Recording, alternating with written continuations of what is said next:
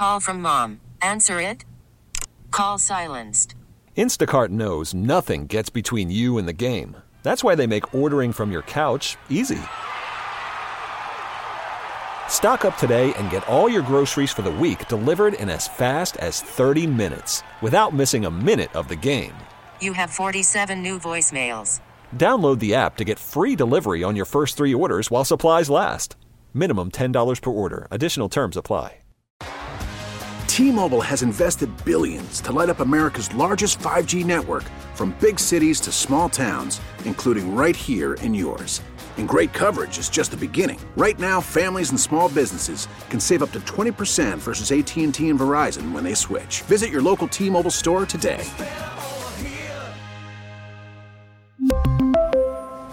Plan savings with 3 lines of T-Mobile Essentials versus comparable available plans. Plan features and taxes and fees may vary.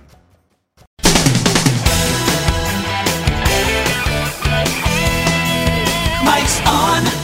He's ready to go. On the Fan. New York Sports Radio. Mike's on. Mike's on. He'll get you the sports any way that he can. It's Mike Francesa on the Fan. Sports Radio 66 and 101.9 FM. WFAN. All right, we come to you on this June 1st. Brought to you, as always, by Casamigos Tequila. Brought to you by those who drink it. Take you right up until 7 o'clock as we usher in a new month. And as we usher in the month, you hope, as we turn the calendar, that maybe things will get better. And instead, things are, if anything, getting a little crazier. So that's where we are this evening. We'll get to the baseball in a second. We'll get to the counter offers. And what these offers lead me to believe, I will tell you. So I do think they send you in a very direct direction and a very logical direction. I will get to that in a second. We had another passing. It seems like somebody's always dying these days, but I guess that happens as you do this long enough. Pat Dye, who I knew, the football coach, a very good one for Auburn, passed away today at the age of 80. And as we...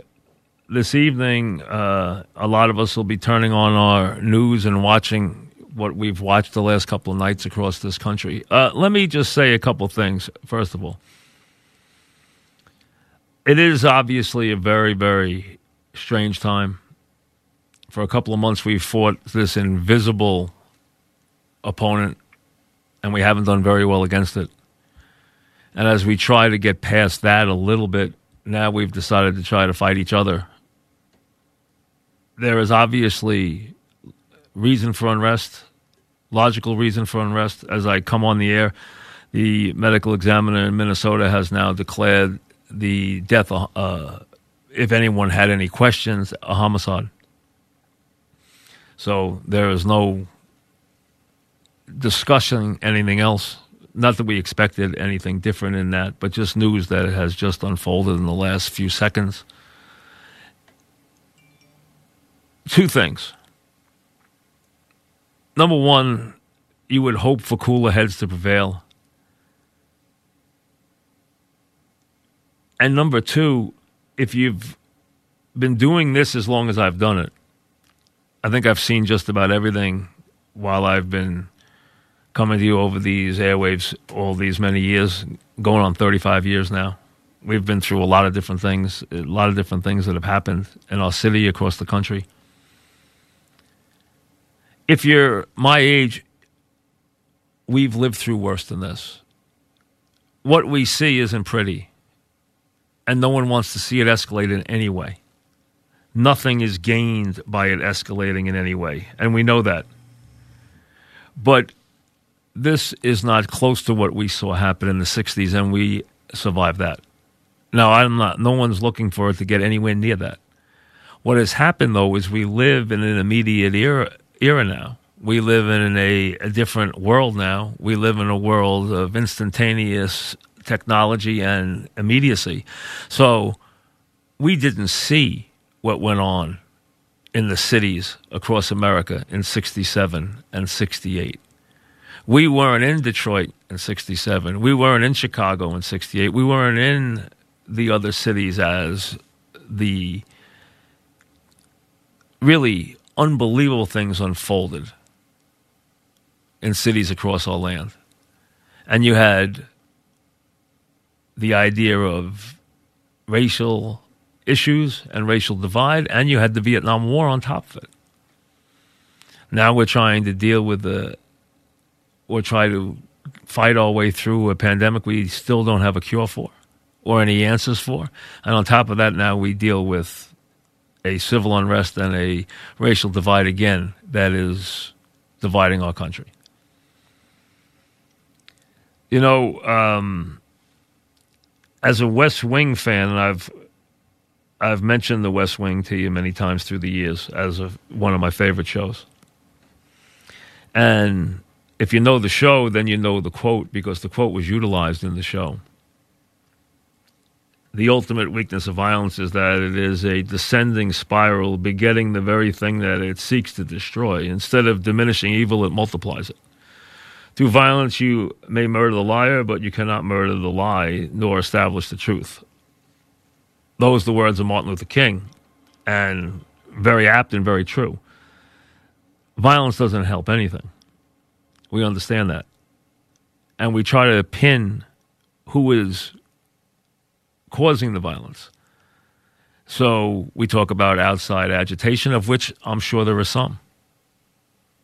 There is civil unrest. We know there are very unhappy people out there. We know they're unhappy for a variety of reasons, and we know they have reason to be unhappy with what's gone on in certain locales, including Minnesota, in the last couple of weeks.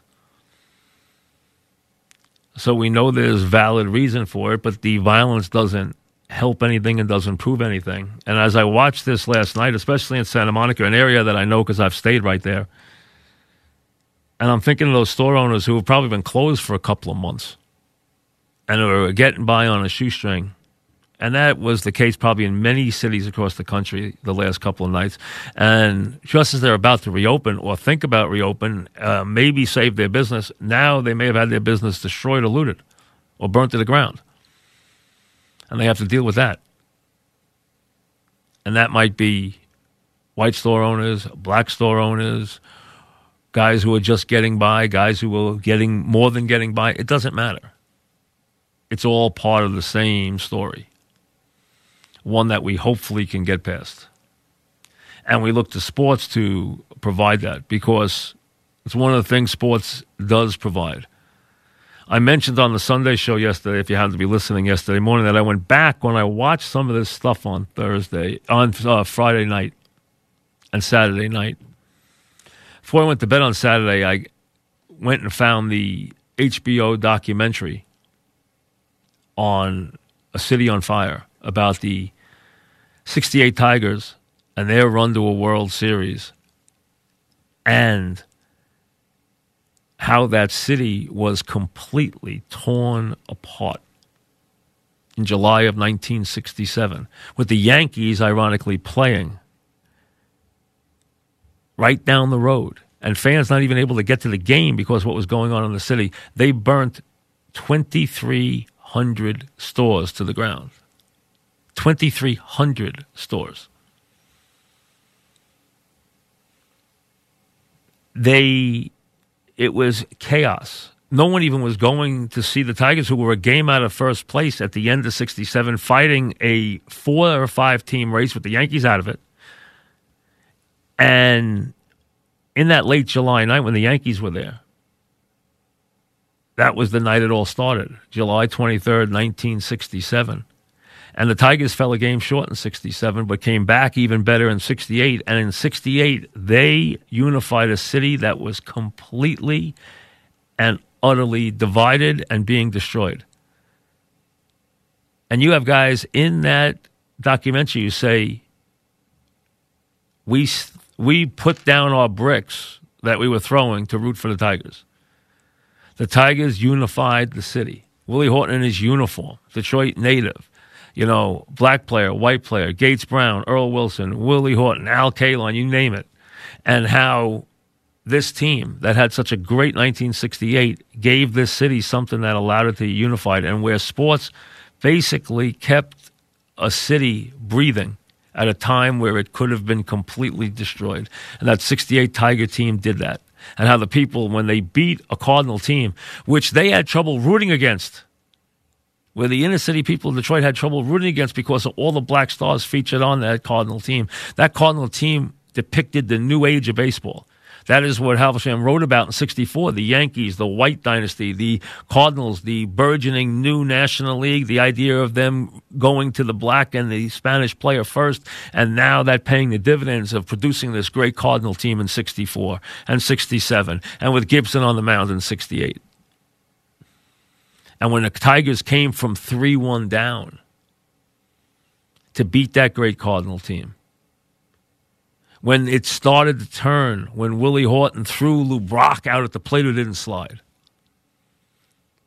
and they found a way on that K-line base hit to come back and win Game 5. And then they went back to St. Louis in Game 6 and drubbed them with a 10-run inning and a Northrop Grand Slammer, and then got ready for a Game 7 with not the great Denny McLain on the mound, but Mickey Lolich, who had become the star of that series, having already beaten them twice, taking on the unbeatable Gibson, who those Tiger fans admitted they had trouble rooting against.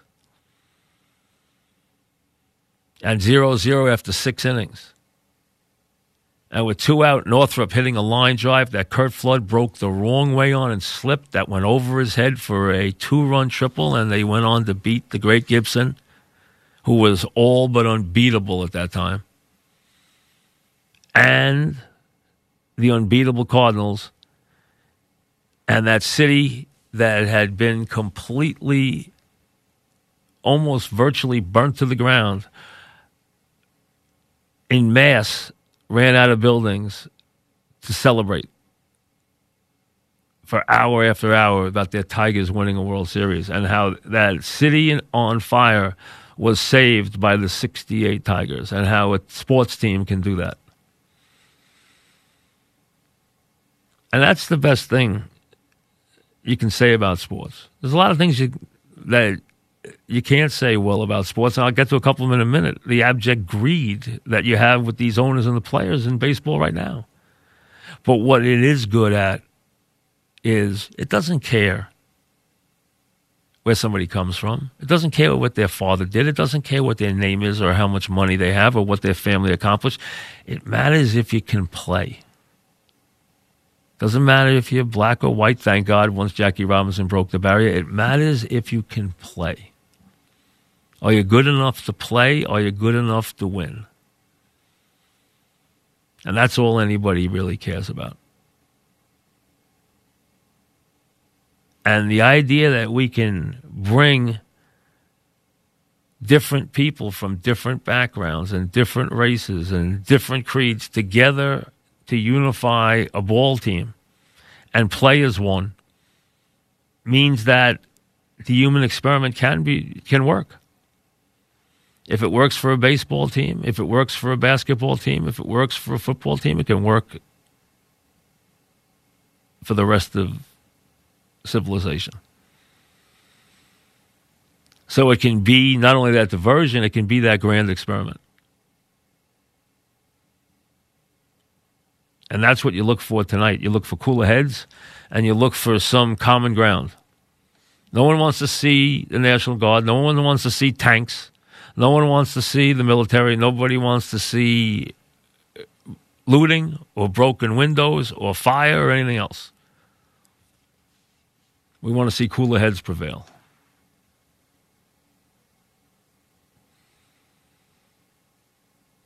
Now to the baseball.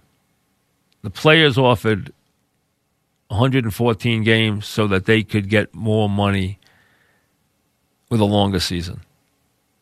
The owners countered with, all right, we'll give you your prorated money, but we'll play 50 games. So what the owners told them was, what the owners told the players was, we don't give a damn about the integrity of our sport. We don't give a damn about anything. How it stacks up historically. the keepers of the records, the legitimizing of a championship, nonsense. What we want is the playoff money. We want to protect the playoff money and get through the regular season losing basically handling our national commitments on television to get that pool of money and then getting the big pool of money which comes with the postseason. And as little money as we can spend, meaning your salaries for the regular season, we're fine with that. So they're basically admitting they could care less about the integrity of their sport. So once you get over that shock as a fan and realize that they could care less about that, then understand that what it means is they will get a deal. It might seem silly to you, and if you're a purist, 82 might have seemed silly to you. 50 will seem ridiculously silly to you. It should seem silly to you because it is silly.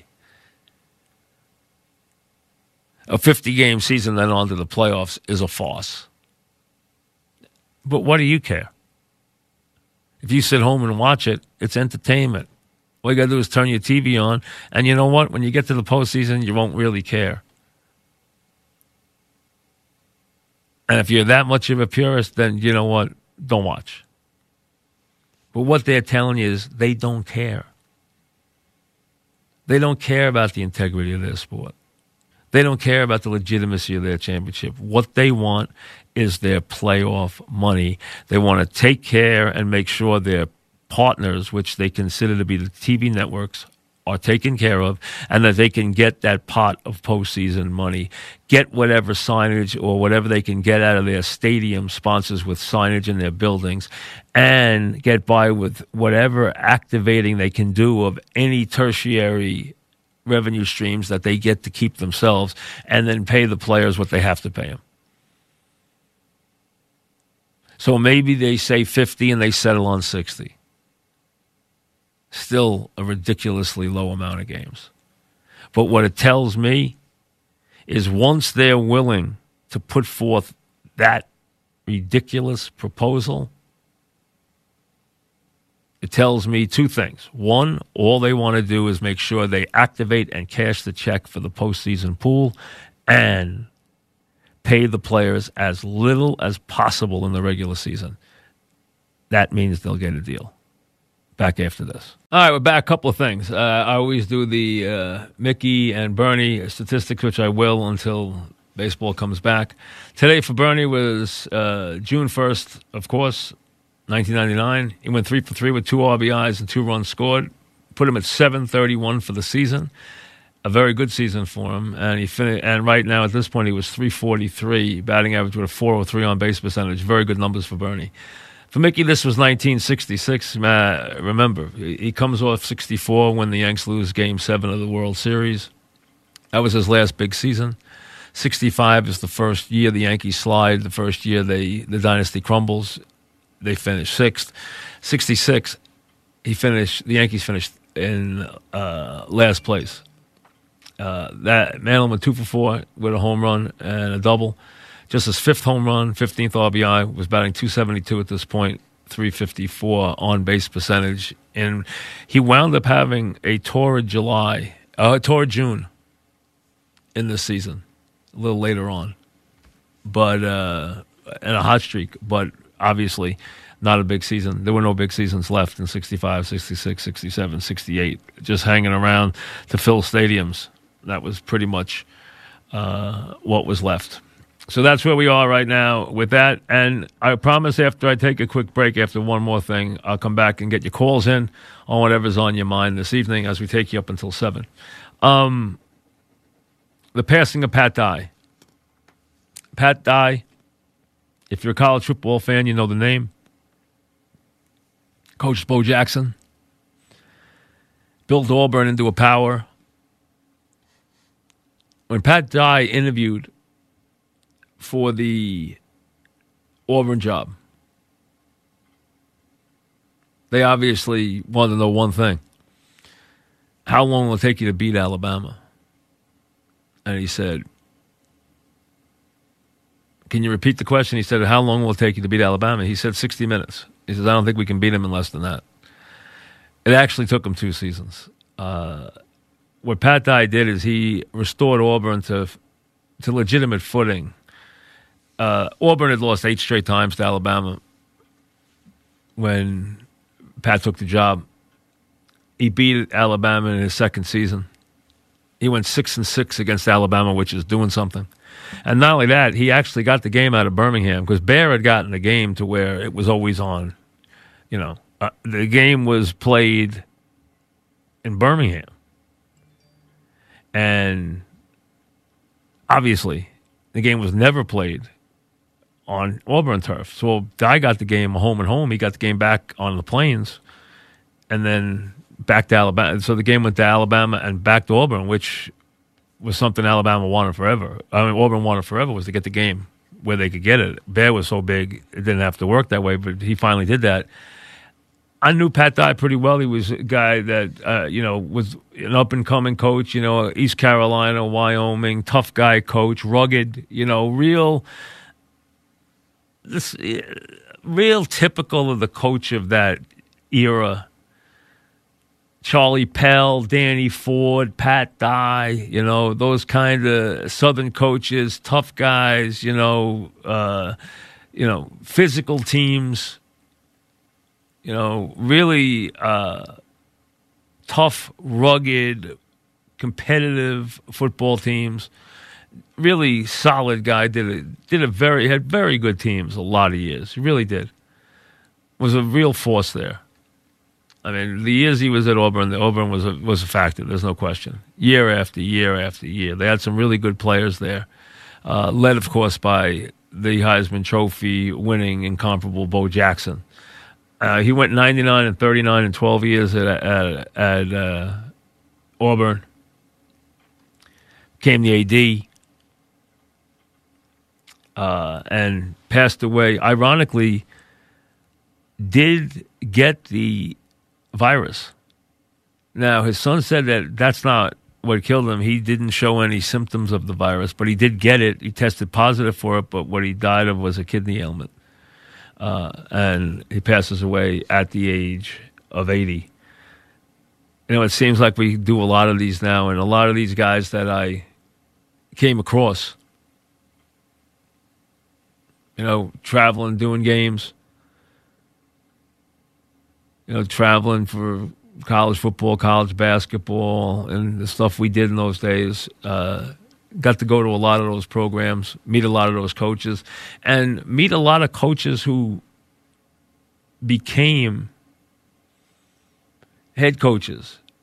And when I would be there, when I first started out, if I was with Brent and Ara and working with them, they'd go meet with Hayden Fry, and they would be in the meeting room with just Hayden Fry. I'd sit around with the assistant coaches, and the assistant coaches in those days were Bill Snyder was on that staff, who went on to, legendary career at Kansas State. Barry Alvarez was on that staff, who went on to a legendary career at Wisconsin. You had the Stoops as grad assistants on those Iowa teams, just to show you. I mean, he had a great staff there. Guys who were on Earl Bruce's staff, and meeting them. Guys who were on Jackie Sherrill's staff. I met an assistant that became a guy I've known for my whole life. I was on Jackie Sherrill's staff. Jimmy Johnson. That's how I met, Calipari as an assistant coach. How I met Jay Wright as an assistant coach. Down the line to these guys that generations later become top head coaches. A generation later. And, of course, I was fortunate enough to meet the Paternos and Bobby Bowdens and Lou Holtzes and all the others through those years, I even met Bryant one time. I was afraid to speak when I was in the room with him. I was in the room with him for one time. That was it. And he was bigger than life, with the graveliest voice you ever heard. It really did sound like a bear. Well, one of his competitors, the guys he, that obviously Alabama had to deal with, was Pat Dye in Auburn, and he passes away today at the age of 80, back after this. All right, everybody keep their heads, okay? I mean, like I said, we've gotten through worse than this. We'll get through it. So that's it. Everyone just, be calm and, try to be considerate and understand everybody has a job to do. And hopefully we get through this without too much craziness. Although I'm watching here on TV right now, and I see the unrest right now in Minnesota, and I see the unrest in Washington, D.C. So we'll still keep our fingers crossed. All right, Bob joins us to start us off. What's up, Bob? Hi, Mike. You're talking about the Tigers and the Cardinals, and I'm 70 years old, and it just brought back memories of when I was younger, and I watched Mickey Mantle was my favorite ball player. Yeah, mine too. And it seems like the guys back then, they just loved the game more than the guys do today. I remember. Listen, you think that because these guys have become more businessmen, they would have become that if they were treated differently. It's just there was a little more of an innocence then because they weren't in control of things as they are now, and the money's so much different. They hadn't yet challenged the reserve clause, so with the property, the club had so much power then compared to now. Mickey Mantle hit 365 and they offered him a pay cut. I mean, stuff like that went on, which wasn't right, which is why when the pendulum swung, it swung too much towards the player. But I remember Mantle once, he struck out, and he actually kicked his glove out to center field. I saw him do that more than once. I actually saw him do it. I'll tell you a game I was at 1965, and Whitey Ford was pitching against Jim Mudcat Grant. And it was a Sunday afternoon game at Yankee Stadium, and Mickey struck out in the first inning, and who knows, maybe he'd been out Saturday night because it was a Sunday day game, and he struck out and just kicked his glove all the way out to the outfield. Absolutely. So I saw him do that. He definitely did it more than once. I saw him attack the water cooler a couple times too. He'd get mad. There's no question. He sure struck out enough to get himself angry. But he also came through enough to be big too. I saw him hit a couple of big home runs in my life, including the game I talked about with Jim Cott many times, where Cott let it pitch to him in the ninth inning of a 1-0 game in the year that the Twins lost the pennant by one game, and Mantle hit the home run, and the game ended 1-1 because it rained. But he pitched to Mantle in the ninth, and I asked him why, and he told me because Ellie Howard killed him. He said, I used to get Mickey out. He said, Ellie drove me nuts. Ellie was on deck. And he said, so I pitched to Mickey 1-0, and Mickey hit the ball in the bleachers with one out in the ninth inning. And it was in 67 with Ellie behind him. Thanks for the call. Richard in Manhattan. What's up, Richard? Hi, Mike. Ted Williams, Carl Yastrzemski, Jim Rice. Do you take that? Or do you go DiMaggio, taking what? Or do you go... Well, wait a second. Come on, Richard. These are silly. Come on, in one position. Well, wait a second. What is the point? Those guys didn't play together. What's the point? No, they all took each other's place. That's my point. Well, wait a second. Mercer didn't take Mantle's place. He didn't replace Mantle in center field. He didn't replace. Okay. Well, no, he did. He did replace him, but Mercer didn't get to center field immediately after. Right. He played third base. He played right field. Then he went to center field. He didn't go there immediately. Can I mention something about Lou Brock? Lou Brock in '64 was on the Cubs. He had got traded for Ernie Broglio. Yeah. But Broglio was a good pitcher. He was 18. Yeah, it's still one of the worst trades of all time. He got traded for a guy who became a Hall of Famer. Right, and Bob Gibson didn't like the trade. They liked Broglio. Broglio was 18-8. The Cardinals won 19 out of 20 to finish 63. It was one of the great. Won 60 games. One of the great trades of all time. Absolutely. Because Brock was playing under in 1964. The Cubs didn't have one manager. They had nine. Well, they had a assistant head. They had managers, but they had a head. They did have a head assistant, but they had no manager. That's correct. They played under, and thanks for the call. Yes, they played under no manager, but they did have a guy who was designated to be in charge. He just was not named the manager. He wasn't. And he did make a trade. They made a trade for Broglio for, that was one of the worst trades of all time because Brock becomes an all-time great player. Those Cardinal teams were great. Absolutely great. And then they got Maris to play right field. So you had McCarver behind the plate. You had Cepeda at first base. You got traded for Ray Sadecki. You got Julian Javier at second. You had Dale Maxwell at short. You had Kenny Boyer at third. And you had Brock, Flood, and at that time Maris in right field with led by Bob Gibson. That was a great, great team. Gibson was so good in that Tiger series. It's amazing they beat him. Amazing. The only reason they beat him was with 2 out. They got two out singles in the seventh in a scoreless game, and then Northrup hit the ball to center field. And Flood Flood was a great center fielder. He not only broke the wrong way, he almost fell down, and the ball went over his head, and that was it. And Lolich beat him. And Lolich was the hero of the series, as you know. He was the big hero of the series. They were down 3-1, and Horton threw out Lou Brock at the plate on a play where Brock didn't slide. And if you remember, Brock came back to try and tag the plate. And Freehan, when he tagged him, said he tagged him, but then tagged him again. And after the game, there was a big brouhaha about the fight. And then they said, well, if Freehan knew that Brock didn't touch the plate, if Freehan knew he had tagged him, why did he tag him again? And Freehan said, well, if Brock knew he got the plate the first time, why was he running back to touch the plate again? So obviously, Brock didn't know that he got the plate. Freehan didn't know he tagged him, so he tagged him again anyway before Brock got back to the plate. So even if they missed it the first time, Freehan got him the second time. Because Brock was running back to the plate, Freehan tagged him on his way back to the plate. And they said, why did Freehan tag him?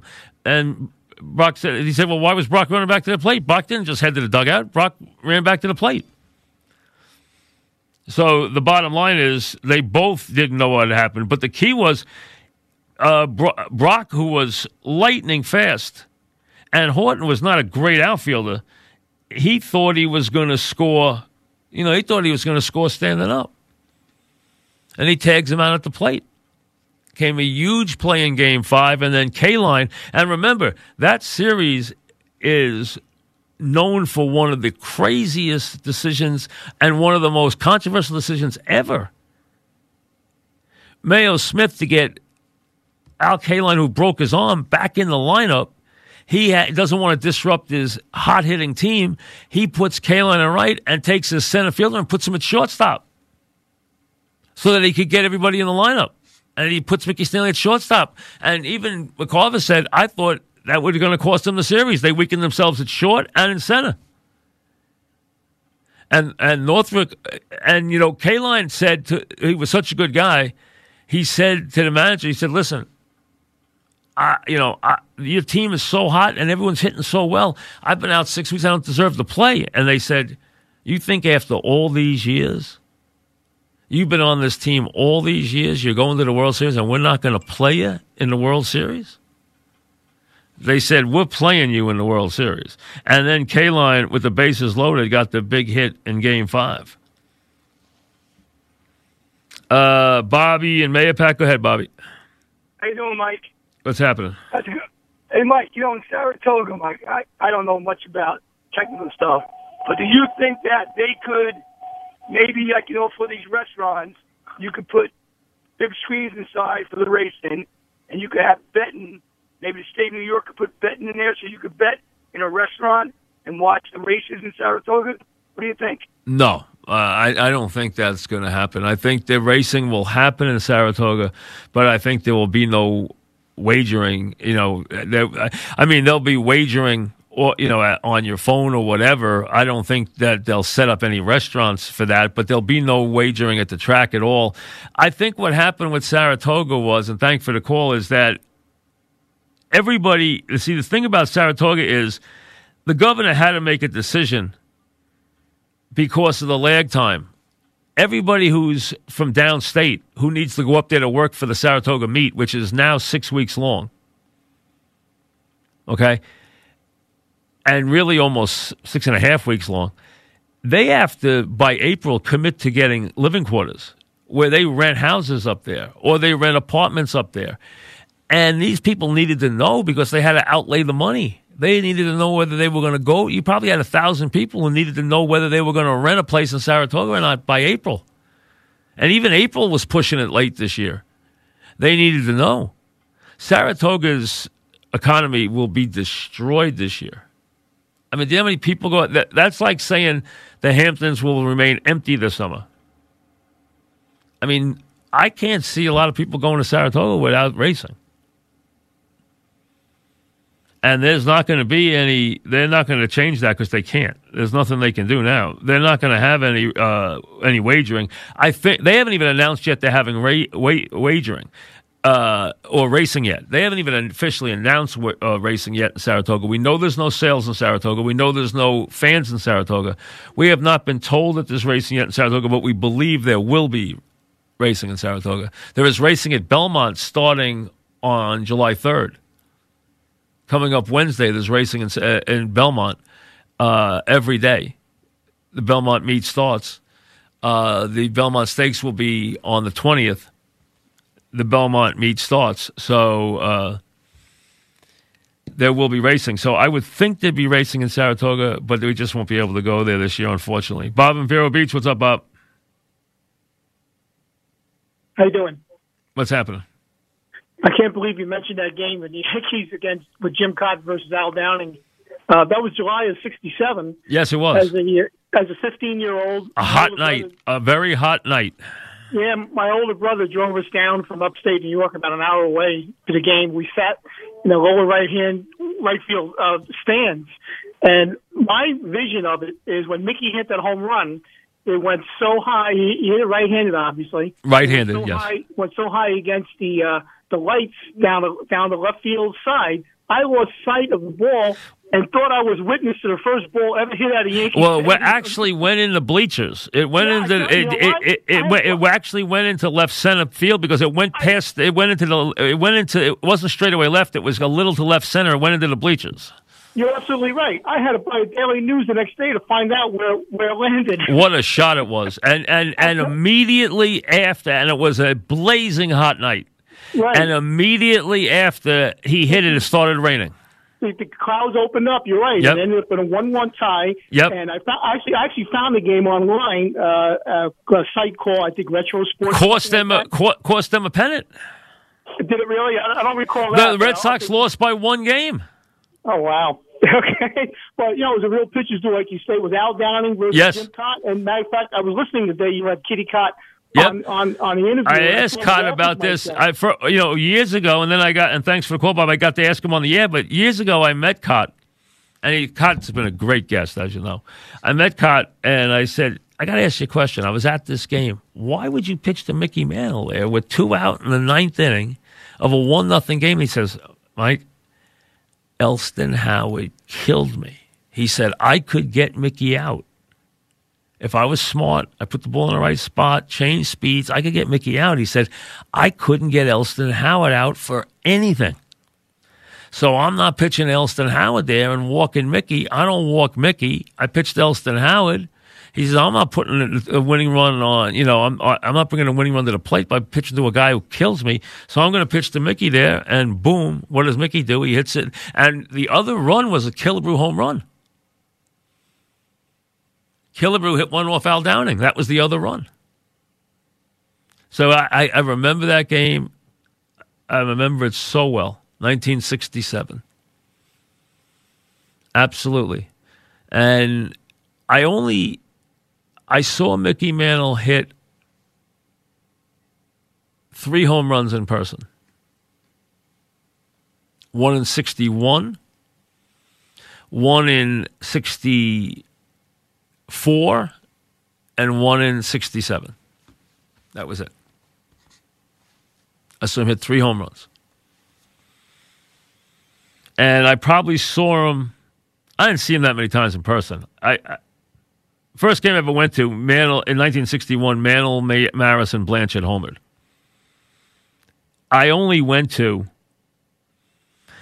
a game in 62, and my mom got tickets from somebody, and she let us come out of school, and we sat in a great seats, because there was nobody there. It was a school day. Yanks had already clinched. Mantle was batting first because they were trying to get him enough at bats to win the batting title against Pete Runnels in 1962.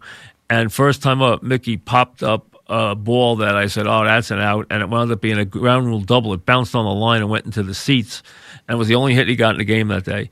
And then I saw him 4 other times, and I saw him in my life 7 times at a game, and he hit a home run 3 times in 7 games I saw.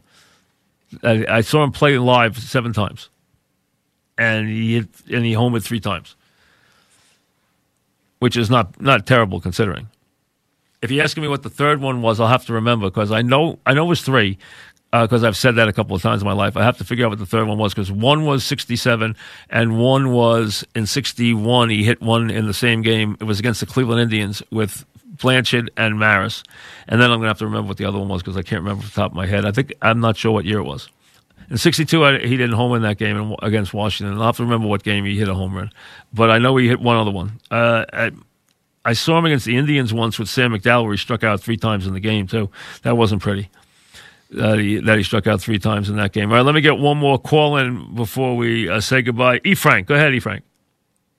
Yes, good evening, Mike. I'm a recent listener to your show, and I'm very... I love your statistics. You've been there a long time, and you've told your story about your father and everything, so I'm really hooked on your show now. But what I called this evening is because I'm a little bit concerned. They're not making any arrangements or deals between the baseball managers and Major League. So your pick or your prediction, do you think they will be able to start the season in a few weeks? I don't think they're going to start in a few weeks. I think it go longer than that. But I do think what I said was off the negotiation today with them, with the owners and the players showing such total disregard for anything except money. They don't care about the credibility of the sport. They don't care about the legitimacy of a championship. The owners are admitting the only thing they care about is making sure they protect the postseason money and keep their costs down in the regular season as much as possible. So if they're willing to put forth, which would be a sham of a season, a 50-game regular season schedule, which would be a complete folly. 50 games in Major League Baseball is a folly. I hope they're treated to some really good team not making the playoffs under that scenario where they just get off to a dreadful start. But they'll probably increase the number of teams that get in this year. And who knows, with a 50 game, they might let everybody in and make it an elimination tournament. You might actually have that happen this year. If they only play 50 games, don't be surprised if everybody makes the playoffs. Why not? The year's that much of a joke anyway. Why not let everybody in? You might as well. I mean, 50-game regular season is in baseball, it's a farce. That is equivalent to playing a 25, 26-game NBA season. I mean, come on. That's a joke.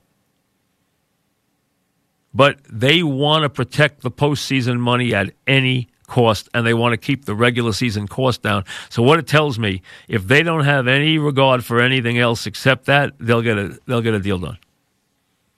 I think they will get a deal done. But I think the season's going to really suffer, and a lot of people are going to be very unhappy. But listen, you will have some baseball at least, and you will probably have an exciting postseason if that's what you care about.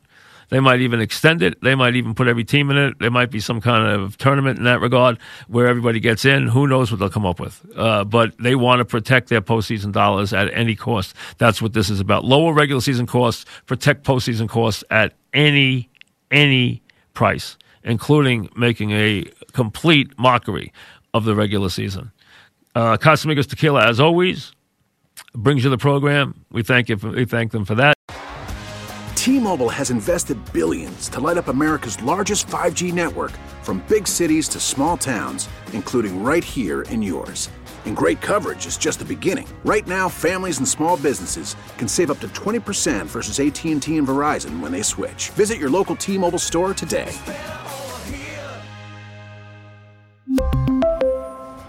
Plan savings with 3 lines of T-Mobile Essentials versus comparable available plans. Plan features and taxes and fees may vary.